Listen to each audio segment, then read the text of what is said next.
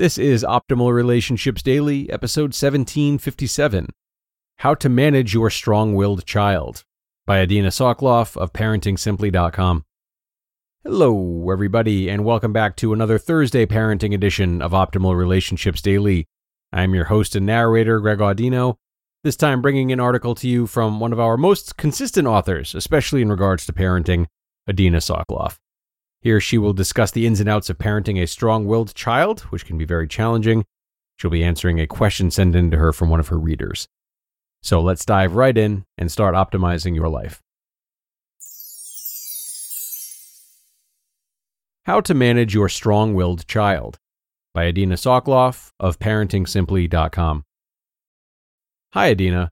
We have an issue that we need help solving. My wife has seen and read your articles and enjoys your writing and feels you have good things to say. We are parents of a 3-year-old boy and a 9-month-old girl. The reason for our letter is our strong-willed child. We love him very much, but lately we're at a loss of how to deal with him. He is defiant and out of control. He hits us when we tell him no, and the house has become, at times, an unpleasant place. What can we do to help him improve his behavior and restore some peace in our home? Thank you for your question. The best way to deal with a strong-willed child is the following. Number 1, have the right parenting philosophy. Our goal as parents is to teach our children enough life skills so that they can manage one day on their own and be productive members of society. Strong-willed children already have a strong dose of the independence they need to make it on their own, and it should be recognized as a strength. Remember that many great people were strong-willed and mischievous. It's a sign of good character, creativity, and persistence. Many times, parents think that we need to subdue our children and always make them listen to what we say. This is not the case. We should cultivate a child's independence. It does not have to be at the expense of maintaining our authority as parents in our homes. Number 2, try to figure out what triggers the difficult behavior. Is it jealousy of his little sister? Does he have trouble transitioning from activity to activity? Is he tired, hungry? Does he need extra attention? Does he have trouble processing and following directions? Does he have trouble expressing himself with words? Is he with too many unfamiliar people? There are many different things that can cause misbehavior. Once you find out what his triggers are, you can start to reduce or eliminate the causes for misbehavior. You can set your child up for success. For example, if he has trouble processing directions, you would give him a visual cue. Show him the door or his coat if you're leaving. Tactile cues. Touch him and make eye contact so you know he's heard you, and give him warnings 5 to 10 minutes before you're ready to go. Number 3, let them be involved in planning. Get him used to problem solving and sequencing his activities. Bedtime is at 7 p.m. How do you want to work out getting ready for bed? When do you think a good time is to start if you want to play around, brush your teeth, get into pajamas, and read a bedtime book? The object is not to have military precision when going to bed. It's just an exercise in helping him take charge of his time and his responsibilities. Number 4, positive reinforcement. Anytime he behaves well, you want to mention it with descriptive language.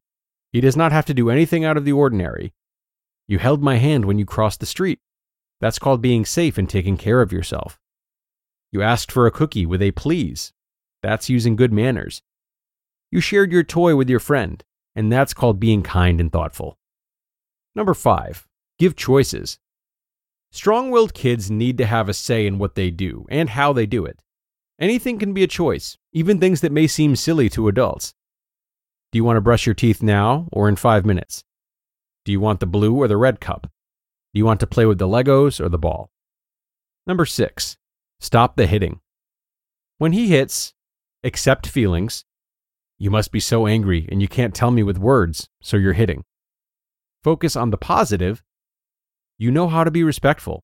Remember yesterday I told you to get the ice pops for your play date and you did it right away? Name the consequence. I can't be with you when you hit. I have to move away. Show you have faith in his ability to correct his misbehavior. I know next time you will use your words to tell me how angry you are. And when it's calm, talk to him gently about the incident. Remember before you were so angry? You seemed very upset because I ran out of the juice that you like. Next time, it's better to use words instead of hitting. Like, Mommy, I'm so angry that you didn't have my juice. Can you buy some as soon as possible? And when you calm down, an even better way of saying it is, "Mommy, please remember to buy me the juice that I like." It's so hard to remember to use respectful language when we're angry, but I know you'll try next time. And number 7, get some rest. Dealing with a strong-willed child is exhausting. You need to be on your toes mentally and physically. It's hard to think creatively on how to manage their behavior when you're tired and overwhelmed. Give yourself lots of breaks and try to get a good night's sleep. Try to work together with your spouse and support each other when one of you has spent a lot of time with the strong-willed child. Often, if I see that the morning is not going well, I'll say to my husband, "I don't have the patience to deal with the whining this morning. Are you able to take over?" More times than not, he is able to do it.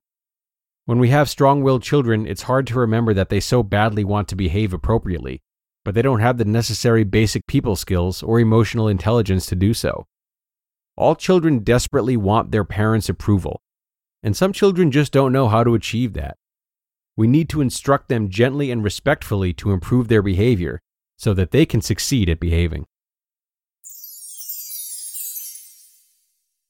You just listened to the post titled, "How to Manage Your Strong-Willed Child" by Adina Soclof of ParentingSimply.com. And thanks so much to Adina, another great Q&A from her. Notice how what she's done here, as usual, is taken a composed and multifaceted approach. Part of the reason she does great work and helps others to do the same is that she's good at considering so many different angles of these parenting conundrums. Like here, for example, we see her touch upon how to have a layered conversation with the child, how to involve them, how to seek out their patterns, not to mention how to utilize your own energy and work with your partner. So this consideration of different needs for everyone involved goes a long way in breaking us free from, trying one tactic over and over again, which we hope or assume will be the solution, and then being really discouraged when we find out that it isn't. So great work from her as usual. And if you have a question that you want to send in to her, you can do so by visiting the contact page on her site. She has great response time, and your requests are more than welcome. But that'll do it for today, everyone. Thank you, as always, for joining, parents. I hope this post has helped you, should you have a particularly strong-willed child. And be sure to come back for another parenting post tomorrow in the Friday show. That's where your optimal life awaits.